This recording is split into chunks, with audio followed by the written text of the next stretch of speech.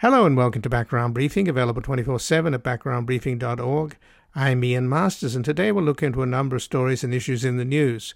We'll begin with today's hearing by the House Select Committee investigating the January 6th insurrection, which focused on the pressure Trump put on the Department of Justice to get the DOJ to add its credibility to Trump's bogus Stop the Steal lies. Joining us is Alan Lichtman, a political historian who teaches at American University and has studied both the American right and the presidency. His books include The Keys to the White House, a surefire way to predicting the next president. His prediction system has correctly predicted the outcome of all U.S. presidential elections since 1984, including the 2016 election, when against all odds he predicted a Trump victory.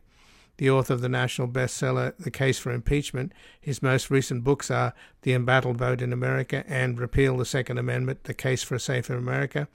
And we will discuss the revelations in the Oval Office from top DOJ officials appointed by Trump, and how Republican Congressman Perry, Gates, Brooks, Gohmert, Biggs, and Congresswoman Marjorie Taylor Greene all sought pardons from Trump, presumably because they knew they broke the law. Then we'll examine today's unsurprising but devastatingly dangerous opinion by the Supreme Court to strike down gun safety laws in New York and other urban blue states like New Jersey, Maryland, Massachusetts, and California. Joining us is Saul Cornell, the Paul and Diane Gunther Chair in American History at Fordham University and the author of A Well-Regulated Militia, The Founding Fathers and the Origins of Gun Control in America, Whose Right to Bear Arms Did the Second Amendment Protect? His latest book is The Second Amendment Goes to Court, and we will discuss what would have happened on January the 6th had this ruling been in effect, meaning that the mob who attacked the Capitol would have been armed, making the insurrection much more violent with bullets flying and untold bloodshed. Then finally we will assess what alternative legal doctrine to the Supreme Court's majority of originalists and other liberal strategies can be employed against the right-wing juggernaut of Federalist Society judges now dominating the Supreme Court and the federal judiciary. Joining us is Brad Snyder, a professor of law at Georgetown University Law Center, where he teaches constitutional law, constitutional history, and sports law. He's the author of the forthcoming book, Democratic Justice, Felix Frankfurter, the Supreme Court, and the Making of the Liberal Establishment. And we will discuss his article at CNN, How Liberals Should Rethink Their View of the Supreme Court. And before we go to our first guest, this program is completely independent without corporate sponsors and advertising, relying entirely on your support. So we ask you to take a moment and visit backgroundbriefing.org/donate or go to our nonprofit media foundation at publictruthmedia.org, where you can keep us online and on the air on a growing number of stations for as little as $5 a month. Help sustain us into the future so that we can continue to provide breaking news analysis from the most knowledgeable guests at home and abroad. And we've made it easier for you to donate simply by credit card at backgroundbriefing.org/donate, where your tax-deductible contributions make this program possible. And joining us now is Alan Lichtman, who is a professor of political science and an historian at American University who studied the American right and the presidency. His books include The Keys to the White House, a surefire way to predicting the next president, and his prediction system has correctly predicted the outcomes of all U.S. presidential elections since 1984, including the 2016 election, when against all odds he predicted a Trump victory. He's the author of the national bestseller, The Case for Impeachment, and his most recent books are The Embattled Vote in America and Repeal the Second Amendment, The Case for a Safer America. Welcome to Background Briefing, Alan Lichtman. Thank you so much. Well, thanks for joining us, Alan. What did you make of today's hearings where the focus was on the pressure that was put on the Justice Department by Donald Trump, and the acting Attorney General and his deputy were witnesses, and the testimony was pretty damning, as is all the previous testimony. So what did you think of today's testimony? It chilled me to the bone. And it chilled me to the bone because it pointed out how close Trump came to pulling off his coup. He came so close to pulling off his coup that the White House had announced that his sycophant, Jeffrey Clark, who was going to throw a huge monkey wrench in the election with allegations of fraud, was already announced as acting attorney general. So, Alan, I found the description of the meeting in the Oval Office, a couple of days before January the 6th, really extraordinary. How he had his White House lawyer there, Pat Cipollone, his deputy. He had the two guys that testified today, Rosen and Donahue, and the third guy, too, that testified as well. And then you had this ridiculous character, Jeffrey Clark, whose house was the subject of an FBI dawn raid, and he had to stand outside the house in his pajamas while they went through his stuff. But the frankness with which, in front of Trump, they kept telling Jeffrey Clark, "You're completely unqualified. You're an idiot. You're a joke." I mean, but this is what Trump's about, isn't it? I mean, he'll scrape to the bottom of the barrel. Joke. It's no joke. It chilled me to the bone because it revealed just how close Trump claimed to pulling off his coup. He was so close to making Jeffrey Clark his sycophant, who was going to throw a huge monkey wrench into the election process right before January 6th as Attorney General. The White House even announced Jeffrey Clark as the acting Attorney General, and it was only thwarted at the 11th hour and the 59th minute by the threat of mass resignations by the entire leadership of justice. And that persuaded Trump, not because he was cared about the truth of the matter, because that would look so bad for him. As one of the officials put it, Mr. Clark would be presiding over a graveyard. As his White House counsel, Mr. Cipollone, put it, this was a murder-suicide pact, but it's one that came within inches of succeeding. And let's also remember, despite all of Trump's claims that this is just a bunch of Democrats, attacking him in a witch hunt, all of those witnesses were loyal Republicans appointed by Donald Trump as the head of the Office of Legal Counsel. Mr. Engel said, "I've been with you, Mr. Trump, throughout this process, but this is a bridge too far, and I can't go with you." The other thing that I think both this hearing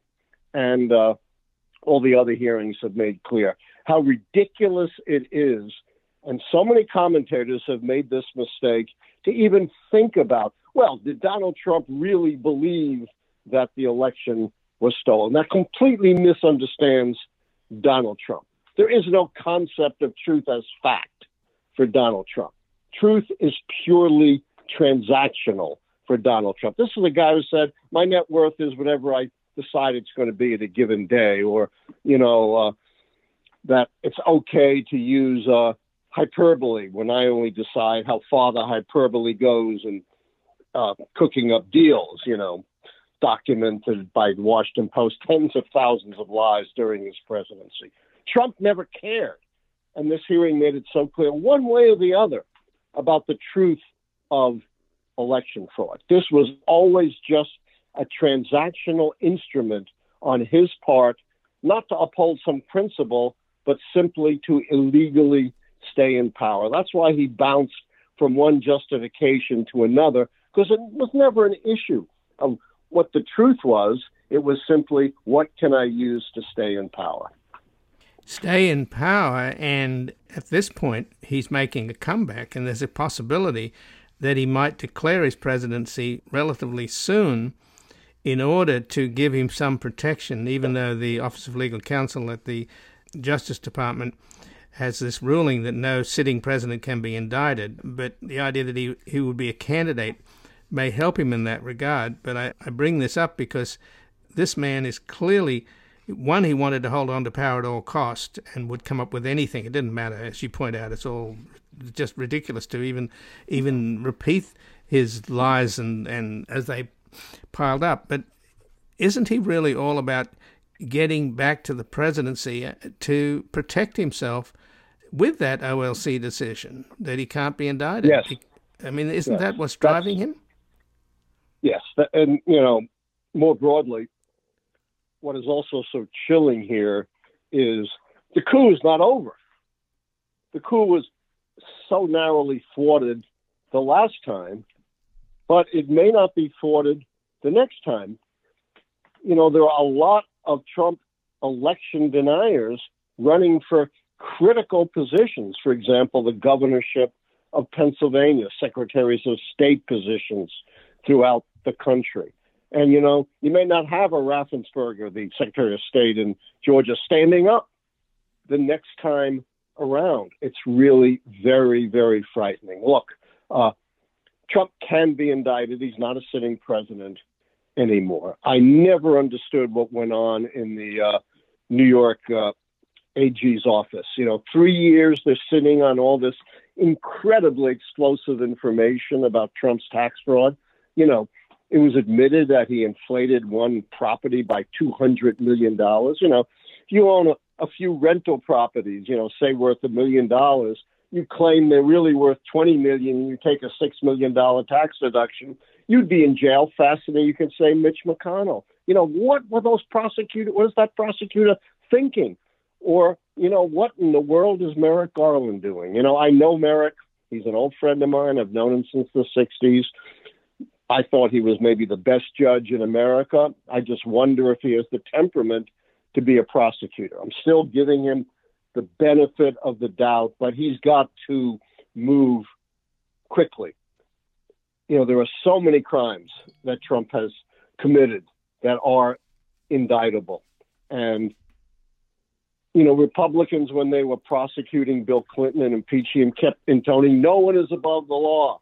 The same law applies to the peasant and the king. Why isn't the law being applied to Donald Trump? Throughout his life, and I point this out in my book, The Case for Impeachment, he's never been held accountable for anything. It's high time he does. The future of our republic may depend upon it. So, do you think it would be helpful, though, as much as they've gone to great lengths, the committee, to show how much he's lied and how Giuliani, his consigliere, never provided any real evidence? It's just, I won and Biden lost, and without any facts involved. They've very painstakingly made that case. But surely the real trajectory here is, as January the 6th was an attempted fascist coup, this is fascist coup 2.0. This is, as you point out, they've even got more advantages this time because they've got people installed in Secretary of State's offices that will go along with Trump's lies.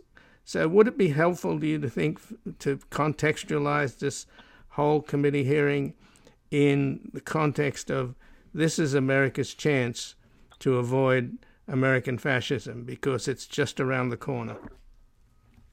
Well, I'm a little reluctant to use that term because once you use that term, a lot of people in the middle think it's hyperbole and you're overstating. I prefer to say this is perhaps America's last chance to save our democracy.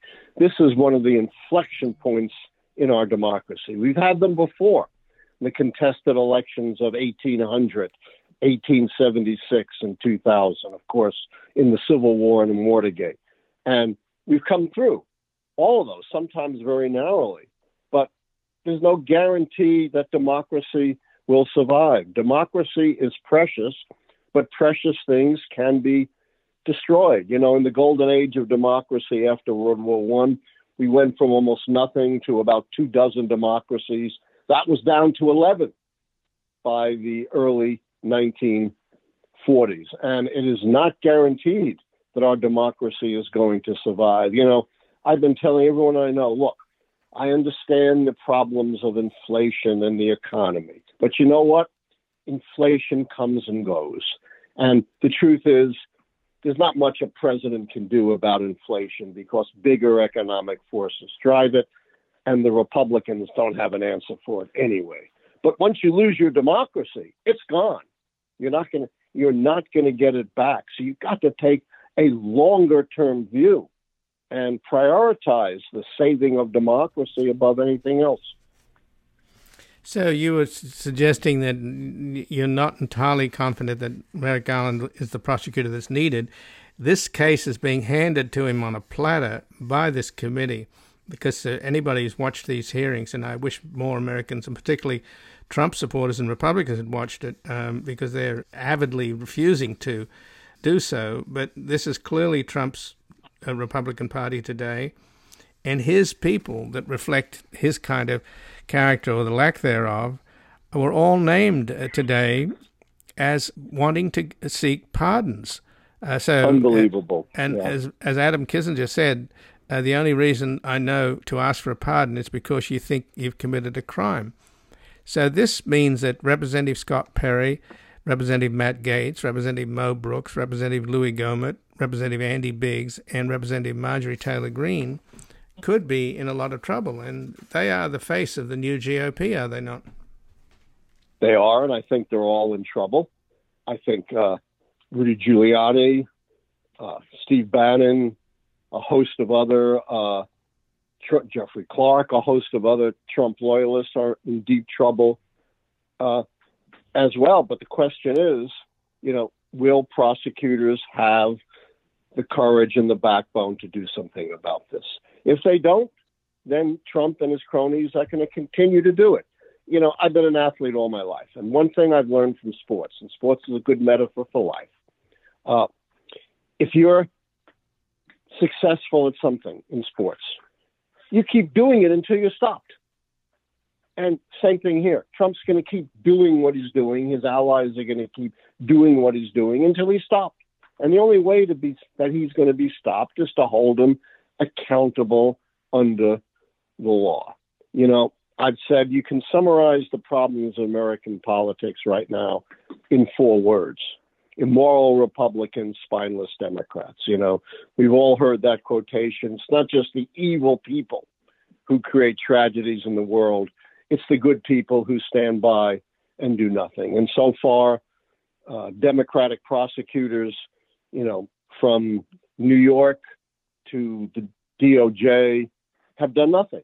Now, they still have time to do something. But if they don't act, then I think our republic is in very serious peril. Well, the case that bothers you, and it certainly bothers me, Alan, of course, is the New York District Attorney's case. Yeah. And it looks like they had a really solid case. And remember, the 2 really experienced prosecutors quit in protest because the new DA, Alvin Bragg, just dropped the whole case without any explanation. So given the corruption of Trump and his consigliere, Rudy Giuliani, and their background in New York with their sort of mafia-like behavior and the tutoring of Roy Cohn and the general mob boss attitude that Trump has, it's not entirely out of the question that somehow Alvin Bragg's got something to answer to. Yeah, I just have no idea. There's an old English expression called being gobsmacked. I'm gobsmacked by the inaction in New York. But even before Bragg took over, they were sitting on it for over 2 years. Some of the tax returns were leaked by the New York Times years ago. And I'm no expert, but I do my own taxes. And it was patently obvious, that Trump was cheating on his taxes. What took 2 to 3 years to figure this out? I don't get it. As I said, I'm gobsmacked by whatever it is that seems to paralyze these Democratic prosecutors from doing the right thing. Well, just in closing, it looks as if having a couple of Republicans on this panel makes all the difference with Liz Cheney and Adam Kinzinger. Yes, it's critical that you have the 2 Republicans.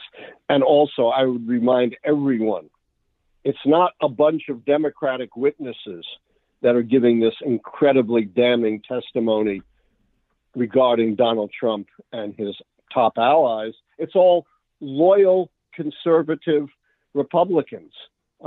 Speaker Bowers in Arizona, who gave some of the most daring testimony, even went so far as to say, I vote for Trump again, even though I've just said he's tried to destroy our Constitution. So it's Republicans who are sinking Trump, not Democrats. Well, Alan Lichtman, I thank you so much for joining us here today. Take care. Bye-bye. And again, I've been speaking with Alan Lichtman, who teaches political science and is an historian at American University who studied both the American right and the presidency. His books include The Keys to the White House, A Surefire Way to Predicting the Next President, and his prediction system has correctly predicted the outcomes of all presidential elections since 1984, including the 2016 election, when against all odds he predicted Trump victory.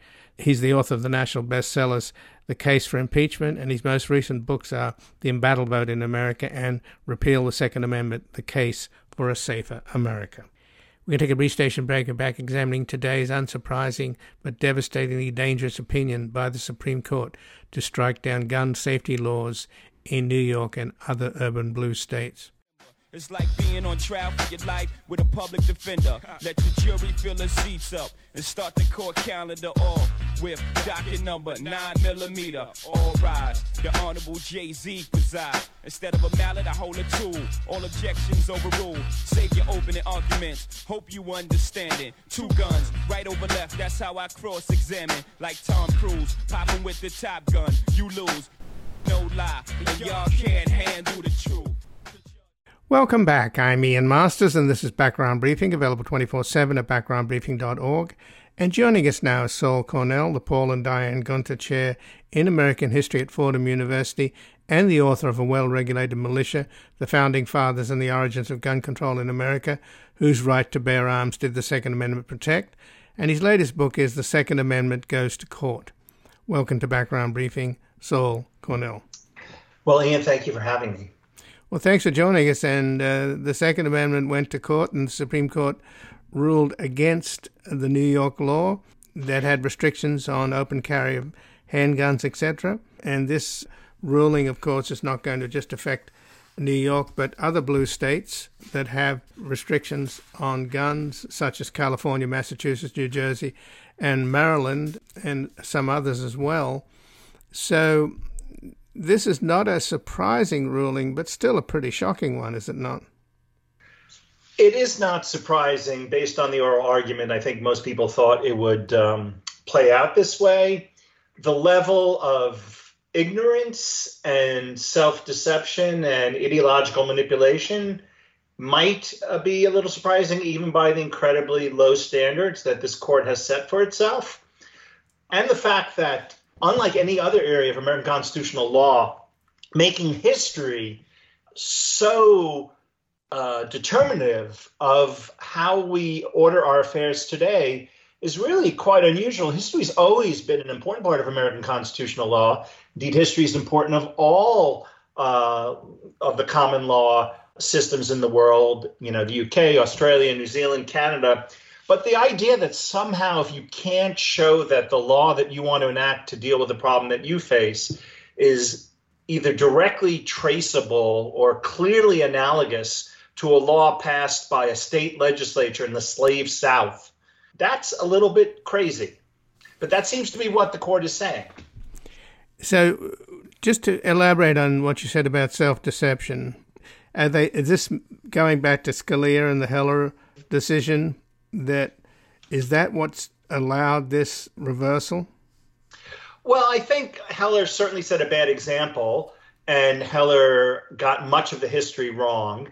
But I think Justice Thomas has dropped the bar from the already low standard that Justice Scalia set in Heller.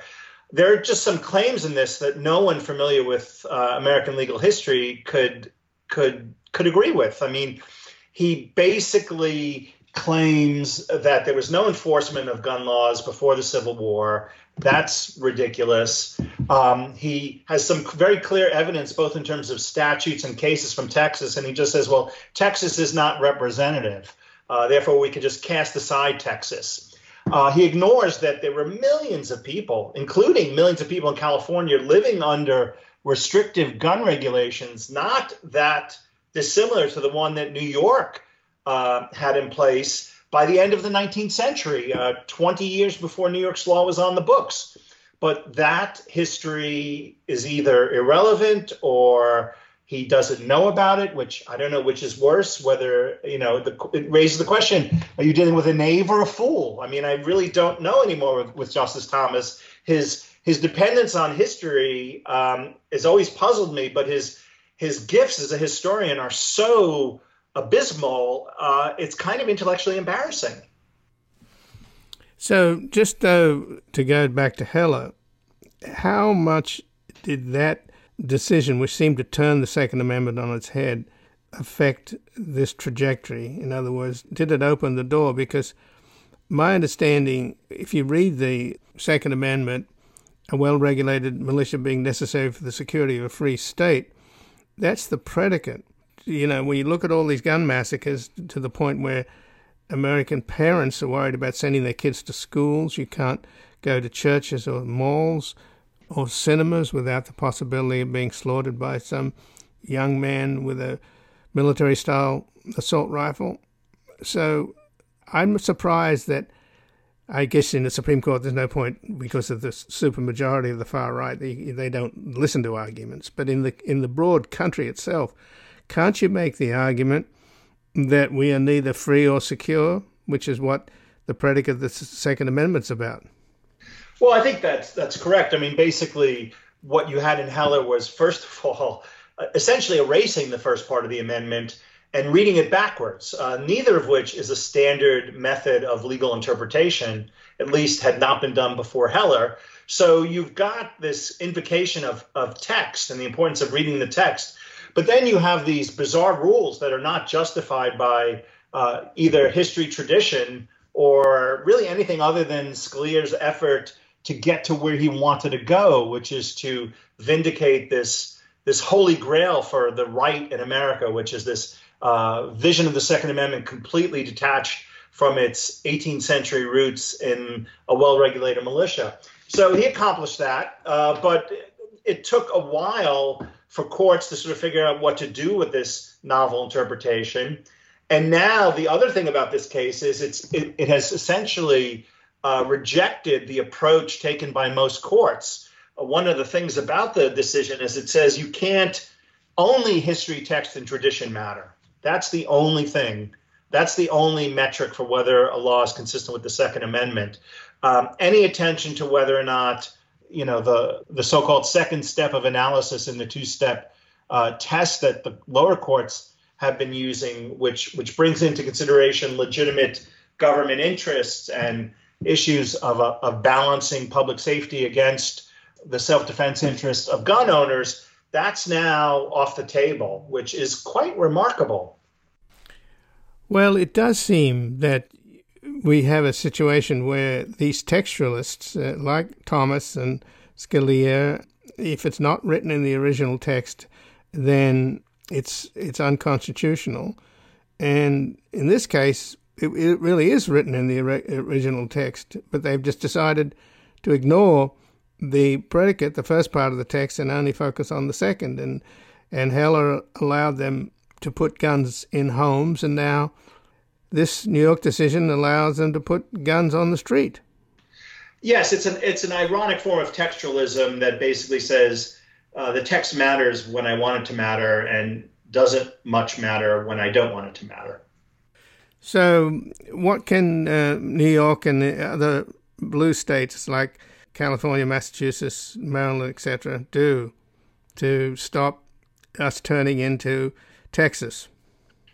Right. Ironically, stop us from turning into the modern Texas, but not the historical Texas, because the historical Texas had very tight gun laws. So that's another irony that seems to have eluded Justice Thomas. So this raises an important point, because after the previous decisions, Heller and McDonald, states and localities acted in a, I would say, irresponsible and moronic fashion, which is to say they just passed laws that didn't really take the Supreme Court's decision all that seriously. And so that's why we got the McDonald decision, because Chicago refused to actually create a law that was compliant with Heller. I actually spoke with people in Chicago when they were talking about defending it, and I said, why didn't you rewrite the law to make it more compliant? And basically what I was told is the mayor at the time didn't really want to do that. He wanted to fight the gun lobby because it was good for his numbers at the polls. So hopefully now places like New York will be chastened, and hopefully New York will approach this in a slightly smarter fashion. and figure out how to tailor laws that are compliant with this decision, despite the fact that this decision has narrowed the range of laws that are going to be constitutional. It has basically given us a much more narrow template to work with. So the question is, how do we make that template the most effective framework for going forward? And again, I'm speaking with Saul Cornell, the Paul and Diane Gunter Chair in American History at Fordham University, and the author of A Well-Regulated Militia, The Founding Fathers and the Origins of Gun Control in America, whose right to bear arms did the Second Amendment protect. And his latest book is The Second Amendment Goes to Court. So obviously the governor of New York and the mayor of New York are appalled by this decision, as is the president of the United States, who said he's deeply disappointed and that the ruling contradicts both common sense and the Constitution and should trouble us all. The NRA, of course, is celebrating. The NRA also were behind helping the plaintiffs in this case, Robert Nash and Brandon Koch, who were two New Yorkers who applied for concealed carry permits but were denied. The Koch is not related to the Koch brothers, is he by any chance? I don't know. Mm-hmm. Well, there is this phenomenon of Supreme Court shopping where they find the right person, like Citizens United, and then in the case of Heller, they also did Supreme Court shopping, where they find a case that they think they can fast track to the Supreme Court. I'm just wondering whether this one had part of that methodology. Well, there's no question that the gun lobby has been extremely clever in terms of their strategic framing of these cases. They look for jurisdictions that are good to make their challenges. They look for plaintiffs that are likable as opposed to unlikable. The first big gun case that worked its way up through the federal courts dealt with a pedophile who threatened his former wife and daughter. Too bad that case didn't go forward. Perhaps the Supreme Court might have looked at it somewhat differently than the Heller decision, where you had someone who carried a gun as part of their employment during the day, but was not allowed to carry a gun at home. So perhaps we can see government take a few cues from the strategic thinking that has led this gun rights revolution and do a little legal jujitsu and turn it back and turn it towards what I think was the original understanding of the Second Amendment, which is whatever you think the first part meant and whatever you think the last part meant, the part that you focused on, the middle of the amendment, which talks about the security of the free state, that whatever we do, both in terms of gun rights or gun regulation, it has to be reconciled with the necessity of a free state. And gun anarchy and gun violence are not consistent with the security of the free state. And so we need to do something about that. Well, we all had a lesson in that very issue, surely, on January the 6th, where you had a violent mob storm the citadel of American democracy, the Capitol. Fortunately, because of D.C. gun laws, they weren't all armed. But now they can be, right? Yes. So one wonders what will happen to the Supreme Court, who unfortunately have become targets themselves by extremists. What are they going to do now when armed protesters decide they want to march into their neighborhood? Are they going to affirm their Second Amendment rights? Well, sometime later today, of course, the Senate will vote on gun control laws in response to the shootings in Buffalo and Uvalde, Texas. Apparently they've got enough Republicans signed up to break the filibuster, and they have to take the vote later today. I don't know whether the Supreme Court decision is going to affect that vote, is it? Would any of the Republicans would decide to renege on their promises because of this Supreme Court decision? Anyone's guess. I mean, it could go either way. Perhaps it'll cause some to get cold feet. Maybe others who are fearful that this went too far with this decision in place will now feel like it's not such a threat, although I think that's overly optimistic. But you never know. Right. So again, is there anything the public can do? I mean, there were marches, a couple of weekends ago by gun safety advocates across the country. Well, I mean, basically, we have all the tools we always have. We have the First Amendment. We have the right to vote. We have the right to petition. You can choose to contribute to organizations working to promote gun safety and reduce gun violence. So we have what are the fundamental tools for any representative government, which is rallying the people and throwing the bums out. Although in the case of the Supreme Court, a little bit harder to throw the bums out since they have life tenure. But, presumably if we got a large enough majority, they could change the composition of the court by increasing its size or doing some other kinds of reforms that have been proposed. But none of that will happen unless there's a groundswell of popular support around this issue. Well, I think this one is going to wake up a lot of people, isn't it? And then the next one on abortion, if it goes the way that the draft opinion indicated, maybe there's at least 2 wake-up calls there. Yes. I have to say that this particular term of the Supreme Court and this particular court has likely ensured that its place in history is up there with the court that decided Dred Scott, which is really not something you want your grandchildren to read about in their history textbooks. If they're allowed to read about it. What did you do, Grandpa or Grandma, when you were on the Supreme Court, and their kids will find out that they engaged in some of the most egregious manipulation of evidence and ideological judging in modern American history. But I said if they're allowed to read about it, that's one of the things that the far right's doing, is they're sanitizing history and burning books.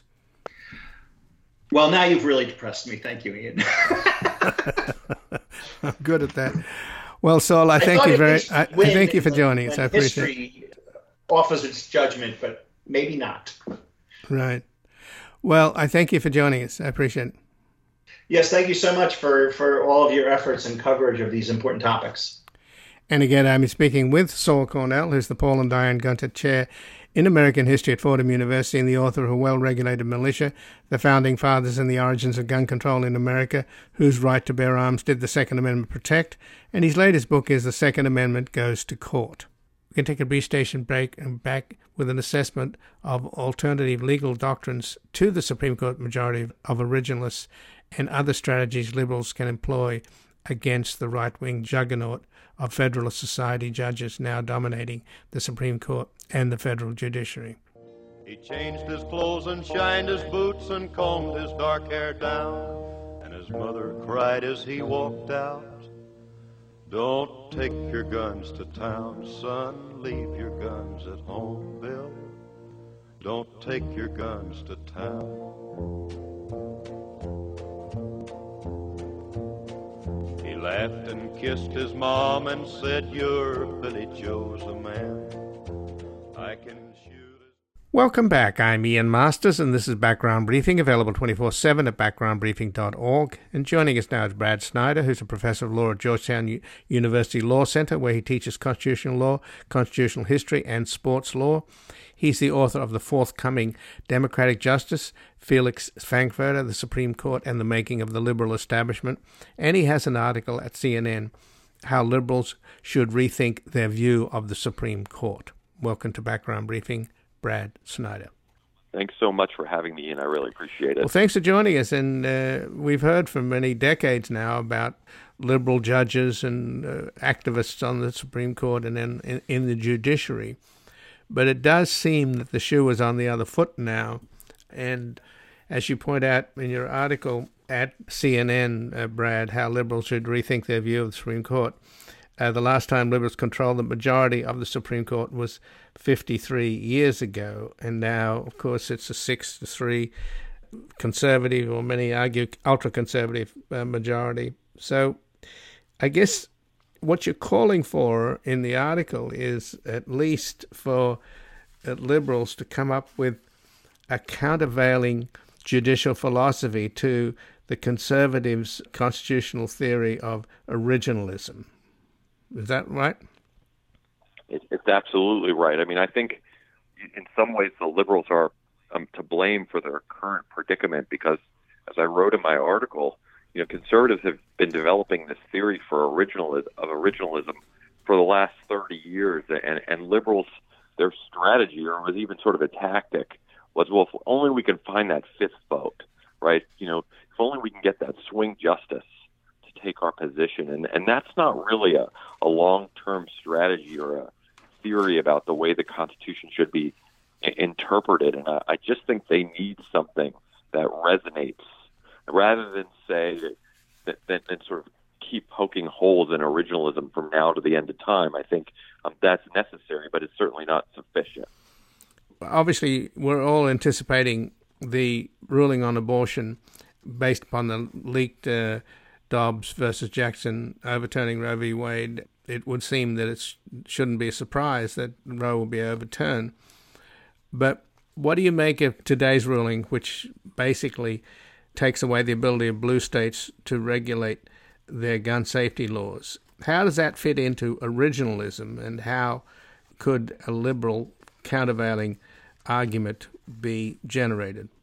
Well, as I wrote in my piece, I think some liberal theory of the Constitution has to be grounded in democracy, right? This idea that the Constitution, all it did was set up a framework for government. And the framework of our government is a democratic one. And I think a trend of this conservative court over the last, let's say, since John Roberts was the Chief Justice, since about 2005 or so, has been a hostility to democracy, a hostility to Congress, a hostility to legislatures, state legislatures. And I think that this gun rights decision in Bruen is just part and parcel of that. This is a pretty reasonable piece of legislation. It has a long historical practice in the 20th century to prevent people from concealed carry in public places. But the court really focuses on only one thing, history, right? Their decision today says, look, this is contrary to the history at the time of the founding. And if it's contrary to the history at the time of the founding, it's unconstitutional. Now, that history, I might add, is hotly contested. But at least the court's reading of that history says that the New York law, nothing like it existed at the time that the Constitution was drafted. Therefore, it's unconstitutional. And I think the liberal view of constitutional interpretation is we have to look at a lot of different things. We have to look at the text of the Constitution. We have to look at history. We have to look at the structure of the Constitution.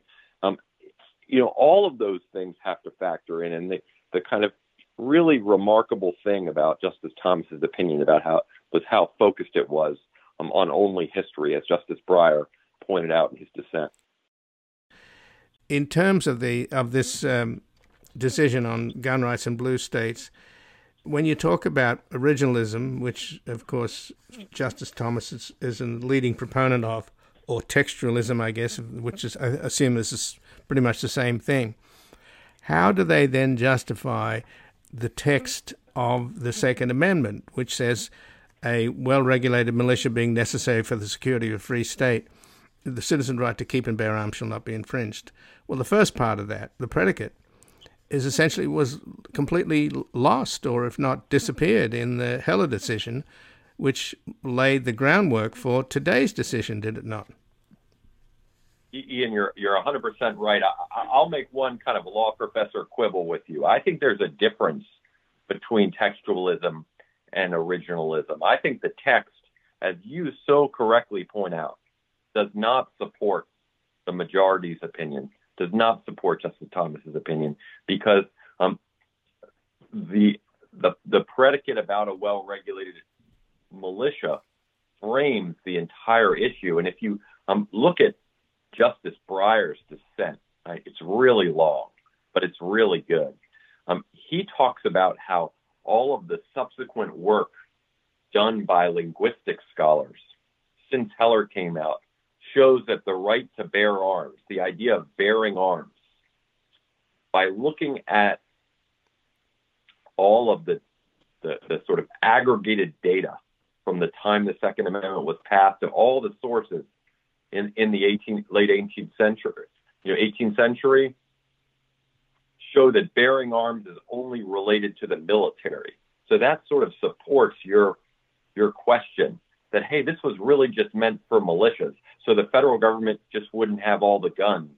So the state governments could have guns too, right? And that's a pretty popular interpretation of the Second Amendment. This is what I mean by the history of this really hotly contested, and why judges are really bad at history. And they're really bad at history because they tend to do law office history. And what I mean by that is they tend to be very results oriented and just pick and choose the pieces of history that support the outcome that they want. So I agree with you 100% that the text of the Second Amendment does not really support this idea that there is an individual right to bear arms in self-defense, because the words self-defense aren't in the Second Amendment, the words individual rights aren't in the Second Amendment, and as Justice Stevens pointed out in his Heller dissent, there were a lot of state constitutions that used the word self-defense in their state constitutions to try to protect that individual right in a way that the U.S. Constitution did not. Well, I would focus, though, Brad, on two words in the predicate of the Second Amendment: being necessary for the security of a free state.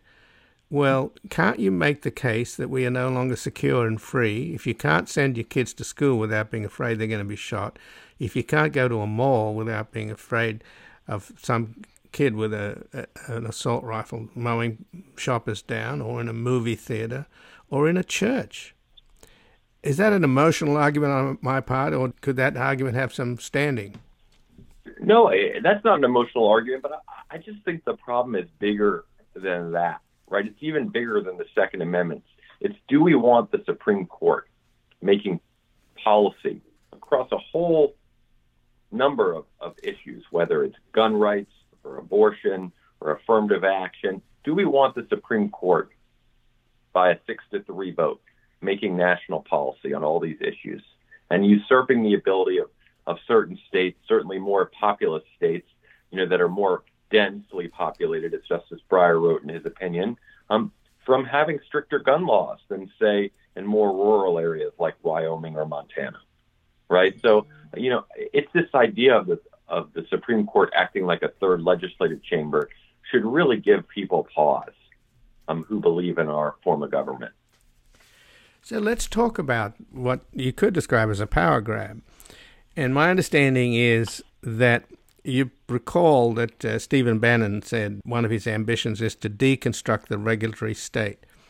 And apparently there is this doctrine on the part of the conservatives, particularly the majority on the Supreme Court, called the non-delegation doctrine, that goes back to the New Deal. And we're already seeing the possibility of the Supreme Court conservative majority making really sweeping decisions. We're awaiting the EPA decision, which will take away the EPA's ability to regulate the air and water, which will neutralize it or neuter it in terms of dealing with the great challenge of global warming, which our children and grandchildren will be facing in a catastrophic way unless something is done.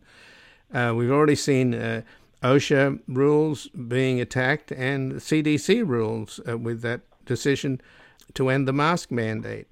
So is this really something we should be worried about? Because I've talked to a number of legal scholars, and they say this is the real threat, as opposed to, even though people are really exercised about Roe v. Wade, the idea that anything to do with the expertise of the government and the government department will literally be supplanted by unelected judges in robes. I totally agree. I really think that although much of the public's attention is focused on abortion rights, that the much bigger issue is this revival of a doctrine, the non-delegation doctrine, that was widely discredited. There were two Supreme Court decisions in 1935 that relied on this non-delegation doctrine to strike down Franklin Roosevelt's New Deal legislation. And the court 2 years later repudiated those cases. And no one has cited those cases until recently as anything but bad law. And here, kind of like a zombie, this current court is reviving non-delegation to shrink the administrative state and preventing the federal government from governing, because there's no way that Congress can write laws with the degree of specificity that the justices on the Supreme Court would like. The idea of administrative agencies is to allow experts to write regulations, right, that embody the spirit and the letter of these laws. But there's no way that if non-delegation gets revived and the court strikes down this discretion given to experts at administrative agencies, that Congress could possibly govern the country. As you said, in terms of environmental regulations, but all the way across the board, right? Think about the CDC. There are lots of ways where this will have a huge impact on our national life. So people should be worried about the revival of the non-delegation doctrine. It's just hard to explain, but it's really where all the action is. Well, in terms of the decision that was handed down today on taking away New York's over 100-year-old gun safety laws, can you imagine what it would be like if on January the 6th, when that mob stormed the Capitol, the one thing that seemed to restrain them, even though they wanted to hang Mike Pence and Nancy Pelosi and whatever else their ambitions were, they weren't armed because of the D.C. gun laws. But you imagine if that mob that stormed the Capitol were armed, like these militias have access to military weapons, what a different story it would be. And that's where I wonder is, if we're on the same planet as Justice Thomas and others. Yeah, I think the January 6th was horrifying enough without the mob being armed with guns. I can't imagine if they had been, what would have happened and how many Capitol Hill police officers would have lost their lives. But I agree. At some point, the Supreme Court may get so far out of step with public opinion that a backlash occurs. And I think that's what the court saw in 1935. When it invoked the non-delegation doctrine to strike down Roosevelt's very popular New Deal programs, and then Roosevelt gets reelected in 1936 by an overwhelming margin. The court had no choice but to sort of yield.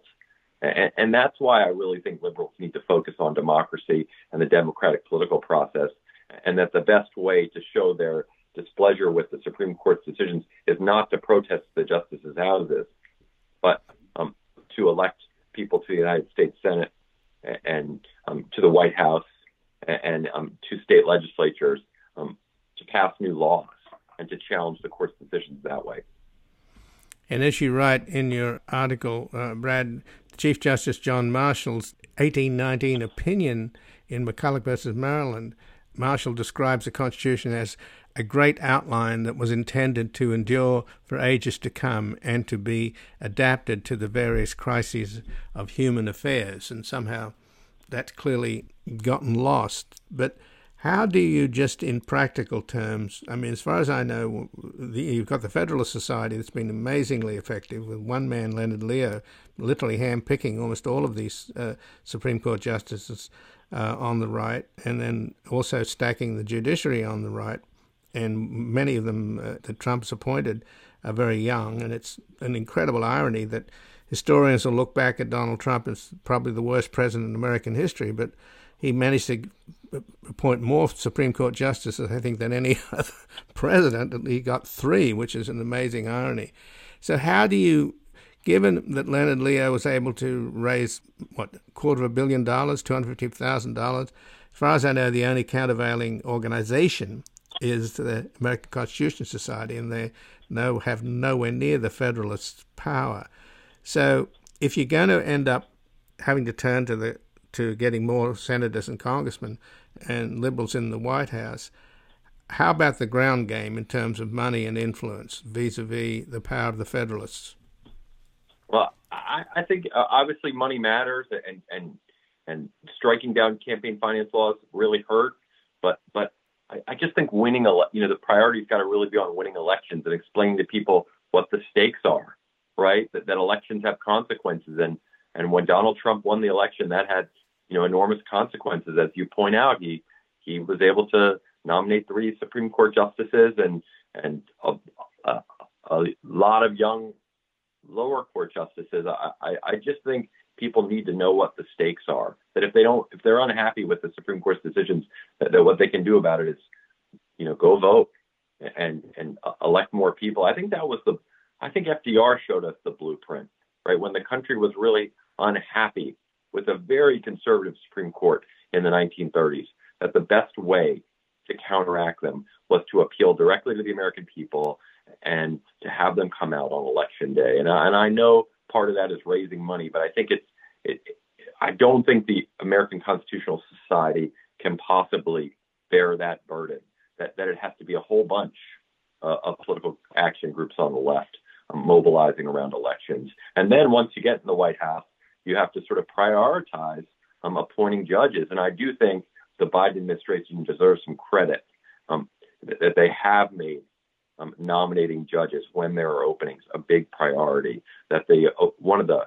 knocks on the Obama administration was that they were a little slow to appoint Supreme Court justices and to appoint lower court justices. And I think they would argue that, look, we were caught up with the health care debate, and that's a fair point. But I think Biden has realized that, hey, we can't play hardball when the other side, softball when the other side's playing hardball. We have to play hardball too, and we have to fill as many vacancies as we can. And I think the Biden administration has done a pretty good job of that. Well, Brad Snyder, I thank you very much for joining us here today. It's a pleasure, Ian. Thanks for having me. And again, I've been speaking with Brad Snyder, who's a professor of law at Georgetown University Law Center, where he teaches constitutional law, constitutional history, and sports law. He's the author of the forthcoming book, Democratic Justice, Felix Frankfurter, the Supreme Court, and the Making of the Liberal Establishment. And he has an article at CNN, How Liberals Should Rethink Their View of the Supreme Court.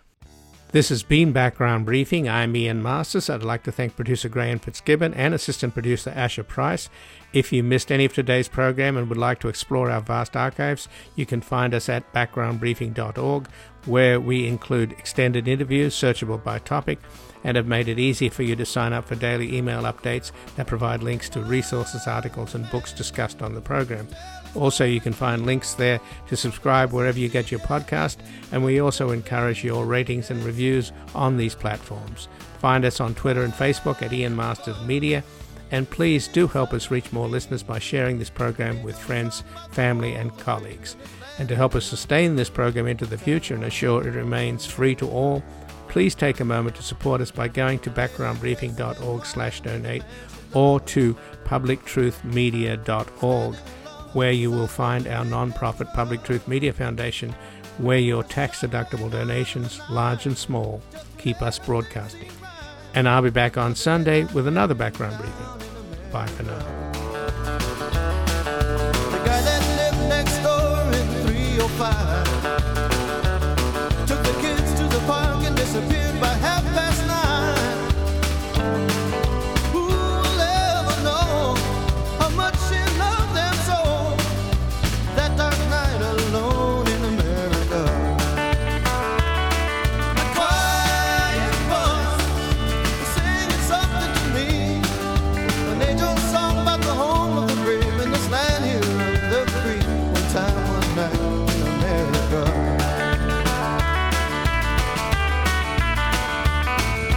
Four small boys playing ball in the parking lot. A preacher, a teacher, and the other became a car.